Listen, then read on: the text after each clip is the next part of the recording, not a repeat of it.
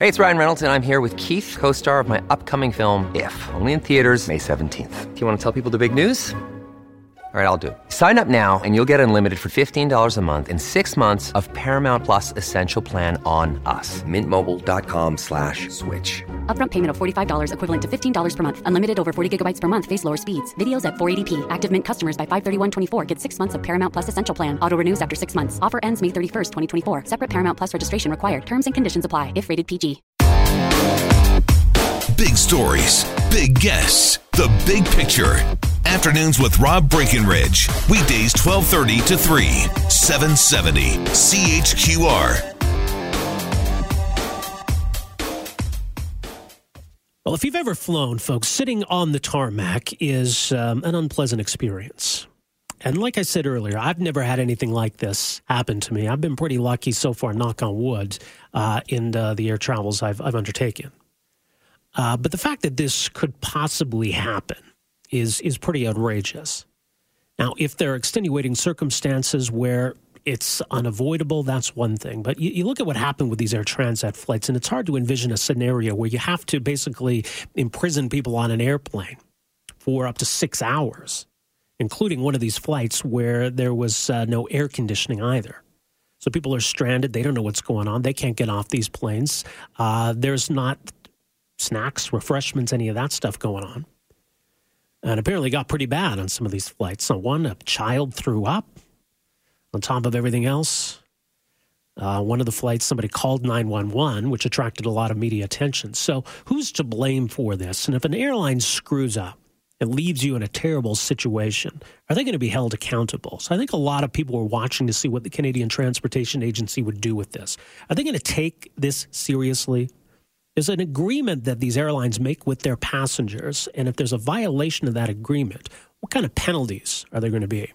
So the Canadian Transportation Agency did indeed find that Air Transat broke its tariff agreement with customers. They should have been let off sooner, and they weren't, and that's on the airline. So what's the penalty? And I think that's where we need to take a closer look here. Now, it says that passengers are going to be covered by Air Transat for out-of-pocket expenses. What does that entail? Is that really a meaningful punishment? That just seems like an obvious starting point. Well, joining us for more, very pleased to welcome to the program Gabor Lukács, who's a passenger rights advocate, and he's been following this closely. Gabor, thanks for joining us here. Welcome to the program. Hi, thank you for inviting me. I have very mixed feelings as I bring this decision. Morally, this is a victory for passengers. After all, Air Transat was told that its nonsense explanations and attempts to blame the Ottawa airport are not legally acceptable. At the same time, when we look at actually what's happening with the real consequences, other than the moral rebuke, this case raises many concerns. I've just received a copy of the notice of violation, and it looks like the agency actually botched the notice of violation. Now, what's the notice of violation? Explain that. A notice of violation is like a ticket, but for a large amount, where you tell a company, this is the violation you made, and this is the fine we are issuing to you.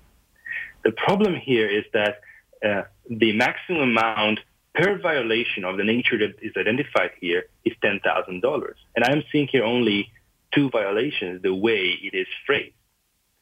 Well, and therefore, it can support at most $20,000 of fine. The agency erroneously, or so it seems, treated each flight as just one violation and not as many violations as the number of passengers on board.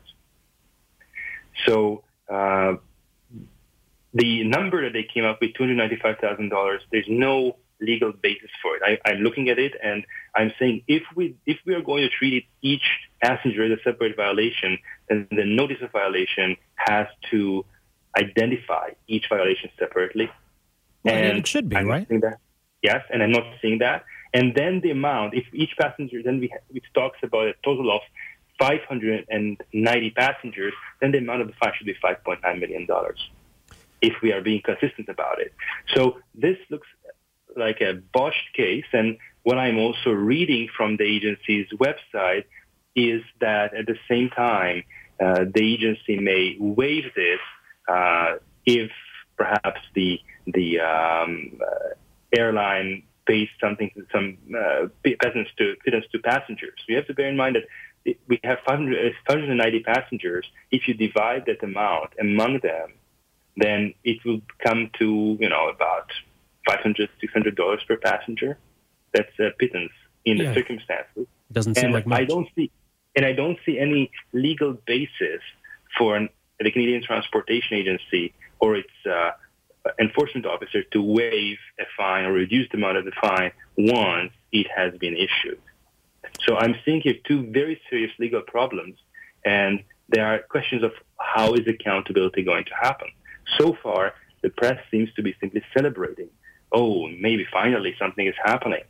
And no one has been looking at actually the fine details, which is not the decision. It was a no-brainer that Air Transat's explanations were nonsensical. They were completely ludicrous. That was a no-brainer. The question was what consequences Air Transat would be facing. And what we are seeing here is, as I predicted, no real consequences. A fine which I suspect is not even enforceable, but anyway the agency will try to waive it in a manner that is itself questionable. So it says in that notice of violation that the fine, or the penalty as they call it, must be paid to the Receiver General for Canada. But it sounds as though then, as you say, that if they're just going to give a few $100 or $600, whatever it is, to the passengers, that they don't have to send anything to Ottawa. That's what I'm seeing in a press release material that has been circulated to the press and that was forwarded to me, which is a great concern to me. This is a media stunt. This is a publicity stunt to try to buttress the agency's way with respect to Bill C-49, which is now before the Senate.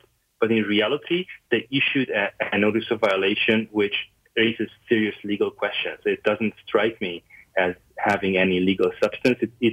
I'm really struggling to understand someone with many years of experience would issue such a notice while the agency's own website states that the maximum penalty for such a violation is no more than $10,000, unfortunately.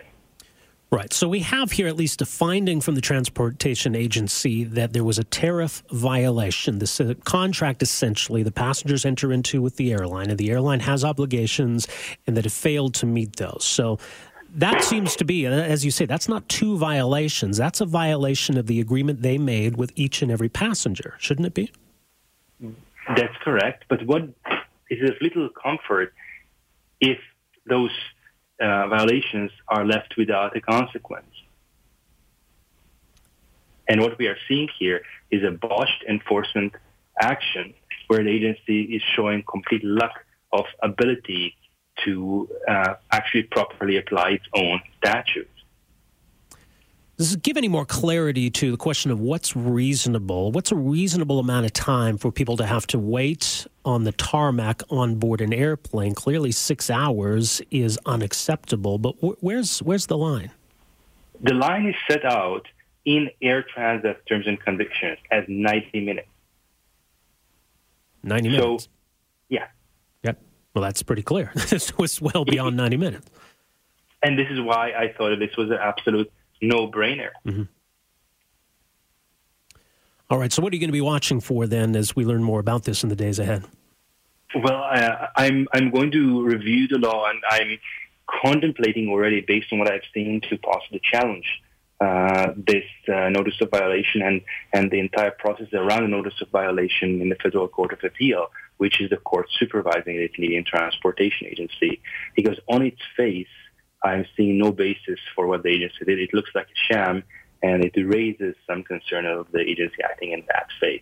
I cannot imagine someone with multiple years of experience issuing such a notice of violation with such a gross negligence of disregarding what the agency's own website says about enforcement. Well, mixed feelings, as you say. I think that puts it well. More at airpassengerrights.ca. Gabor, thanks so much for joining us here today. Appreciate it. Thank you very much for having me. All right, that's Gabor Lukacs, Air Passenger Rights Advocate. Again, airpassengerrights.ca. So, some positives here, but he's got some big questions, too. terms of how they've come up with this fine and whether it's even really a fine in the first place. 974-8255. When we come back, we'll talk about our love affair with caffeine and where we should be concerned, maybe as it pertains to kids and caffeine, in particular, cold, fuzzy, fizzy caffeine drinks, also known as energy drinks. How worried should we be about kids and caffeine? We'll get into that in a few minutes. Stay with us.